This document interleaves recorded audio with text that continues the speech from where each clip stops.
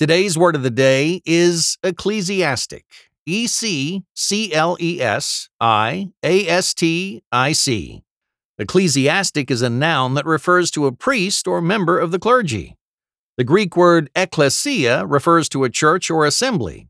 As the word evolved and was imported into Latin and then English, it came to refer to those who were a member of the clergy. As an official member of the church, Father Brown was able to make many decisions regarding church policy. Still, it annoyed him that his privileges as an ecclesiastic didn't extend to having his own parking space. Once again, ecclesiastic is spelled Ecclesiastic.